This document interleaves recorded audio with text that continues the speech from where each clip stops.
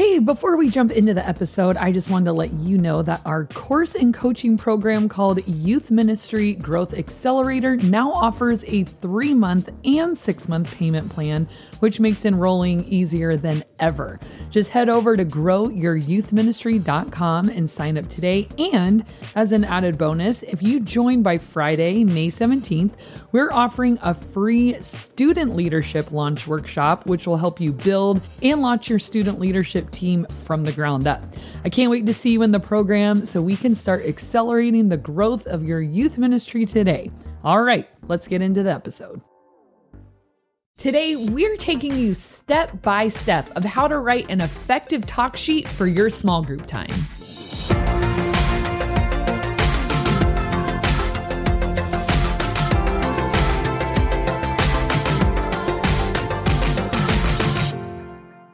Welcome to the Ministry Coach Podcast. This podcast is the coach for the coachless in youth ministry. My name is Jeff Lascola. This is Kristen Lascola. We thank you guys so much for watching and listening. Make sure you subscribe here on YouTube or on our podcast channel as well. So today we're actually piggybacking off of what we talked about, I think it was 2 weeks ago, in regards to small groups. A lot of people reached out and said they really wanted to talk more about small group info. So what do you have for them today? Yeah, well, we got a few comments on our YouTube channel, and I had kind of in passing mentioned, maybe we'll do an episode on how to write a talk sheet.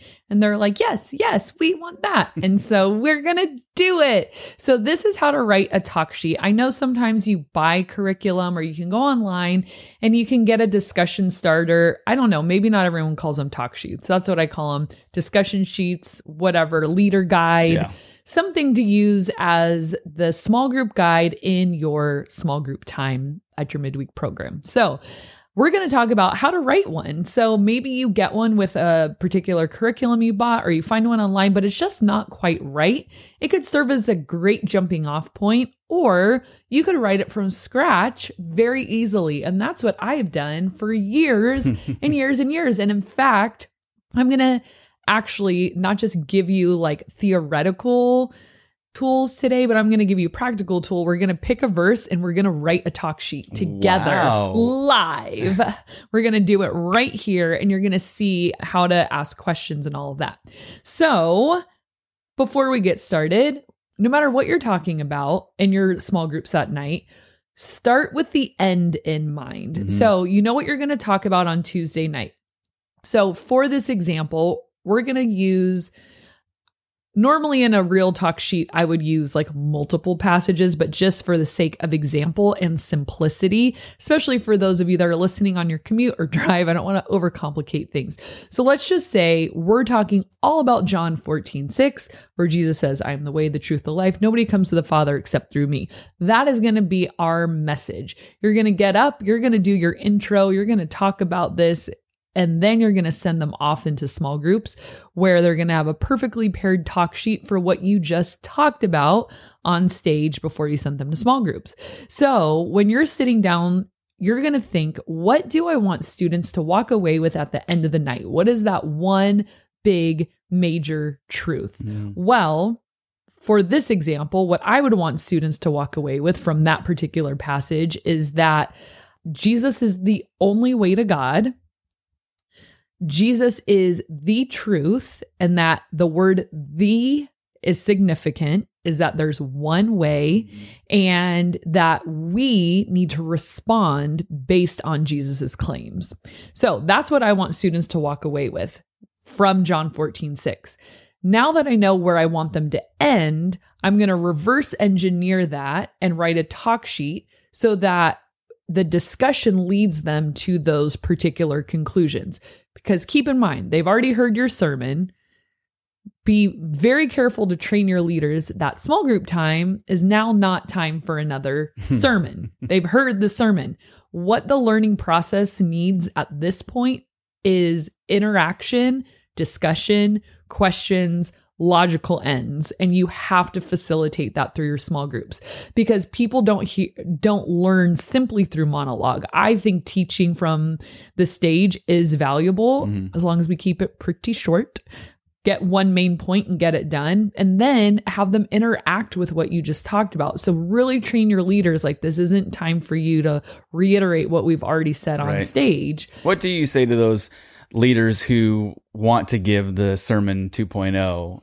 That just like that's just in them. That's their DNA. That like, here's their time and small groups. That's a leader that you might want to have come give a message. At some point. Take under your wing and maybe teach how to give a message and let them do a short devo. And maybe they need to scratch that itch a little bit, and you can find a safe time for them to do that. Maybe it's not Sunday morning 35-minute sermon, but maybe it's a midweek shorter thing or a pre-filmed thing, and then just reiterate to them like, hey, I could tell you have a teaching gift, like I'd love to help you explore that more. I can tell you got the gift for gab, right? But small groups, we really don't want to interrupt the learning process. So students really have got to come to these conclusions on their own through answering questions. So the best small group leaders are really, really good asking questions. That's exactly what I was going to say. Question askers, asking questions. And so teaching them the art of asking really good questions with your small group thing as a guide. So we have the end in mind. I told you guys what that was. And now you're going to write a talk sheet in 3 sections to help them get to that. Okay. Let's talk about the first section. The first section, I just simply call it opening up. Okay. You can call it whatever you want. You all know I'm not great with like labeling things. All my names for things are stupid, but opening up, here's what this section needs to accomplish. Very low risk answers, generalizations, and just thinking about the surface of the topic. It's supposed to get conversation going. It can kind of be in a fun or creative way. But the point is you get people talking about it, but not in any kind of vulnerability or vulnerable way. So for example, make sure you don't leave it yes or no, though. That's like talk sheet writing 101. Never ask a yes or no question because we know how that goes. Like conversation's over. It's a squasher, right? So leave them open-ended. For example, in our John 14:6, theme, we would say, hey, question number 1 could be, what do you know? What's something you know to be 100% true? And like, let all the kids share. And then, someone will say something funny and it gets the conversation going. And then you go a little further and say, well, what is the definition of truth? And see what they come up with. See what they have to say about that. You might want to go a little bit further and say, well, if something is true for you, does that mean it's true for everyone? Well, what's the difference between truth and an opinion, or truth and a feeling? Come to think of it, do you guys know the difference between objective and subjective truth? Well, if you don't, let me tell you. And let's try to think of some examples of objective versus subjective truth. And I think you guys know where I'm going with this. So that kind of would conclude the opening up portion. Now they've talked about truth. They understand that there is some truths that are true for everyone and opinions are different, because that's going to lead perfectly into section 2, which is what I call section 2. Not that bad. Okay. Getting into the word. All right. So this is when they're actually going to read the scripture. So encourage them to bring their Bible. If they don't have a place where they can look it up, most of them will do it on their phone, but or say they'll do it on their phone. Yeah. Because we want students to actually have their eyes on scripture. So instead of you just reading it for the group, have them flip there. You and I know kids don't know where any of these books are in the Bible. Maybe you're homeschooled stellar gold star students, but a lot of the kids flip. And I say, guys, the only way you're going to figure it out is if you just practice. And this is the best time practice. Like, I'll help you. We'll take our time. So we're going to look up John 14:6. All right. So now this is where the guided questions are starting to get a little closer to that conclusion we talked about in the beginning. And in fact, one thing you can do is that objective that you have predetermined, you could even put that on the top of your talk sheet just as a note to your leaders. These talk sheets aren't for students. I hope that was clear. Like, I email this to the leaders, but the students never see it. Okay. So you can put like little hints in there for the leaders in parentheses, like, hey, what's the difference between objective and subjective truth? Maybe you tell the leaders just because in case they don't you know. want to make sure they nail it, and you don't want to leave them in small group without a paddle. One's about an object and one's about a subject. Moving on. And so you can put little things that are really important where you want to make sure, like, don't mess this part up. Right. Put it in parentheses, put the object of the whole lesson in parentheses at the top. And so John 14:6, some questions that would come straight after this. What claims does Jesus make? Why? What are the impact of these claims, especially the last one? We want them to focus on no one comes to the Father except through me, right?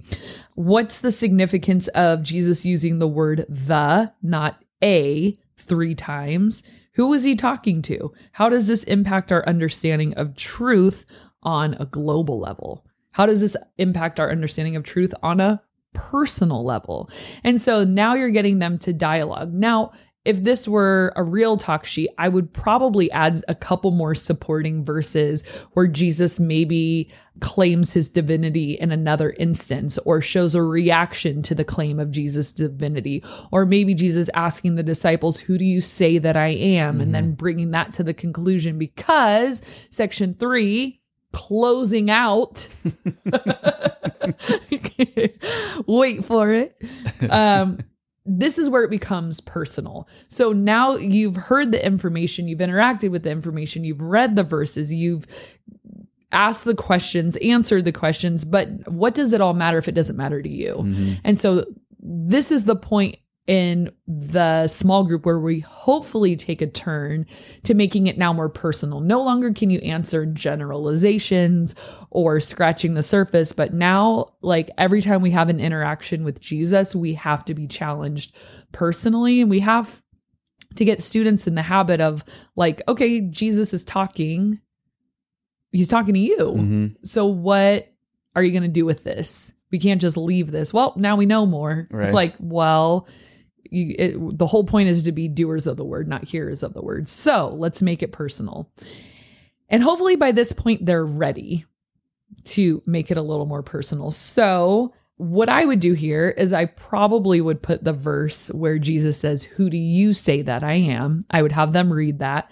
And then ask questions like, how was your thinking challenged by what we talked about today? Is the truth that Jesus proclaims something that you can remain neutral about? Have you done anything with this truth in your life? What is the correct response to this truth? And so a couple of tips you might want to give your leaders is, number 1, to not be afraid of silence. I'm a silence filler. I always feel this burden of, like, you want me to say something, don't you? Like, I feel like the other person, like, wants me to or is waiting for me to, so I feel like I have to. But remind your leaders, sometimes people are thinking and processing, and if you, like, jump in too quick, you could maybe derail something cool somebody was going to say. So just give it a few seconds. We've already talked about another tip. Don't give another sermon. I think we've made that clear. But another one that you might want to give them too is there could potentially be rabbit trails that students want to go down. And I always say, follow them if they're worth good. Pursuing, Yeah. right. So if they start talking about something totally irrelevant, off topic, not even biblical, but it's just interesting. Sometimes we'll be talking about something and a student will ask a question, and then you just see this feeding frenzy and all the other students are like, yeah, I've always wondered, and how does this happen? And you might need to, instead of going, no, we're talking about this, guys, focus. Like, I always say to my small group leaders, here is my goal for you, that you had really good conversation about the Bible, about Jesus, whatever. It doesn't have to follow the talk sheet. I am giving this to you as a guide to hopefully spark something really meaningful and good. If the Holy Spirit is prompting a student to ask a question and we shut it down because we've got another verse to read, I'm not a fan of, like, we've got to get through it. I've had leaders in the past. I'll be like, how'd your small group go tonight? And they'll be like, I only got through 2 questions on my talk sheet. And they like take that as a failure or something. And I'm like, hey, as long as if they were just being bad and you couldn't get their attention, like, yeah, fail, but not failure for the small group leader. Just that was a failed night, well, maybe unless they had bad, crowd control, but it's more like, hey, it's not a failure to not get through the talk sheet. It's a failure not to have great conversation. So take them where they want to go. It's amazing. Like what really is on students' hearts, like train your leaders to know when a rabbit trail is worth following and when it's not. But as the youth pastor, do your due diligence to give them really quality material to be able to lead a small group, and give them lots of prompts and hints and questions. And make sure, and I've said this before, you give it to them ahead of time so that they do have time to prepare.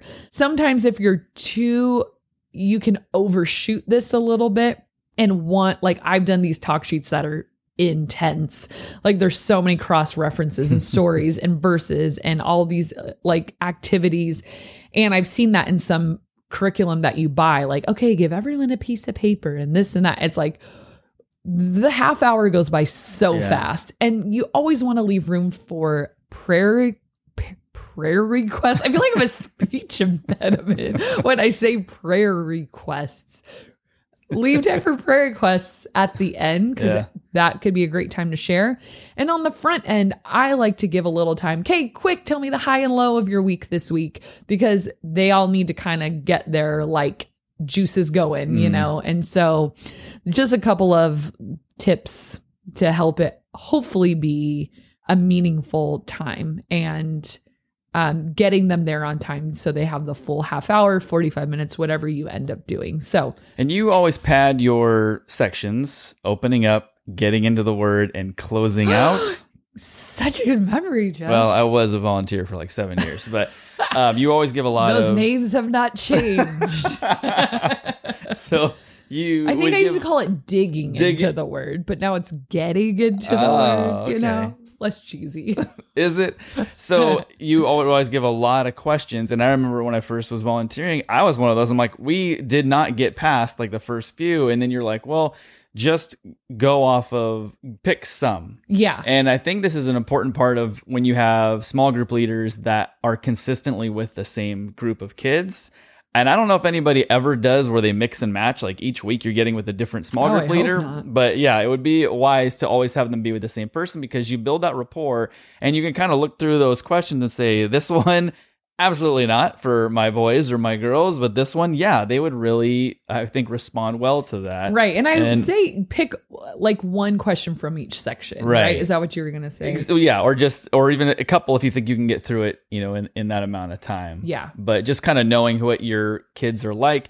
And then it's also a good way if you have those extra questions, because if you are in a group that maybe is, well, smaller or larger, but if they're just full of those kids that just don't talk, you just have those silent kids, then maybe having some more questions is a good thing, because you might be like, wow, we zipped through that in 5 minutes because no one was really that open and to so share. I always try to give them more than they need. And so I always have to be super clear. I'm not expecting you to get through all of this. My gosh, if you have a talkative group, you could spend your whole night on like one great question, because everyone has something to say. More often than not, it was having to rein them back in more than keep on giving them more and more. Which is great. They like to participate. They like to talk. This is just another example of our episode last week of why small groups are so important. People are hungry to talk. Let's have them talk about the Bible, And so training your small group leaders in the art of question asking and keeping people on track. I mean, it's not a no-brainer. It does take some skill. Right. So especially if you work with middle schoolers. Real rough. Well, we hope you guys got a lot of value out of that. Also, what do you guys call your small groups? Is it small groups? Is it life groups? So I heard someone say cell groups, which is something that I've never heard before, but I think I heard cell groups before. Really? And then I saw someone in the comments say that recently, but before that I've heard it. So put in the comments what you guys call them. And then also put in the comments your answer for the question of the day, which is, what is an award or a prize or a contest or event or something that you won that was kind of random? I probably have a lot that I could think of, but because I've won so many awards. yeah. One time I was listening to a Christian radio station and they were giving away like tickets to like a screening of some movie. I didn't even know what it was, but I was like, I'll call. And I did. And you had to be like caller 2, I think. 2 hours later, they finally got that second call. And it was you calling in a second time. You're not wrong. So I called and they were like, oh, we're sorry, you're caller number 1. Oh my gosh. And I was like, whoa, how does that ever happen? I'm the first caller. So I hung up and I called back and I won. Because I was... You've never told me this. I was caller number 2. And I won the tickets, but I never got them.